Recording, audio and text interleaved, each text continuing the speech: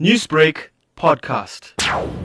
The genomes of the coronaviruses have in the past been associated with bats, and it was thought that it would be the same for the SARS-CoV-2, which was first detected in 2019 in China's Wuhan city. After resistance by the Chinese government, the World Organization team arrived in January to begin the probe in a joint effort with Chinese officials.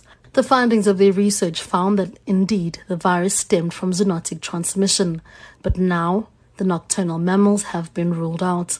Lead researcher from China's National Health Commission, Dr. Wanyan Ling, says that the host is yet to be identified.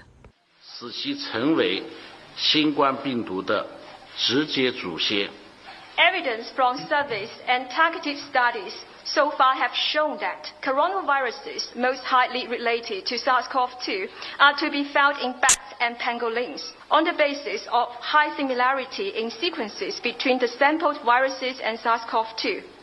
However, the viruses identified so far from neither of these species are sufficiently similar to SARS-CoV-2 to serve as direct progenitor of the SARS-CoV-2.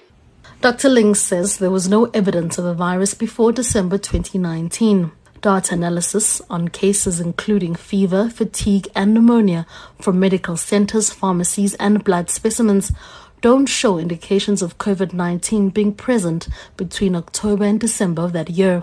The retrospective research did, however, find that the virus survives in cold conditions. This explains the concentrated cases related to the Wuhan seafood markets, which was believed to be the originating source of the virus. Ling says there's no evidence indicating how the virus entered the market. Sampling of wildlife in different places in China has so far failed to identify the presence of SARS-CoV-2.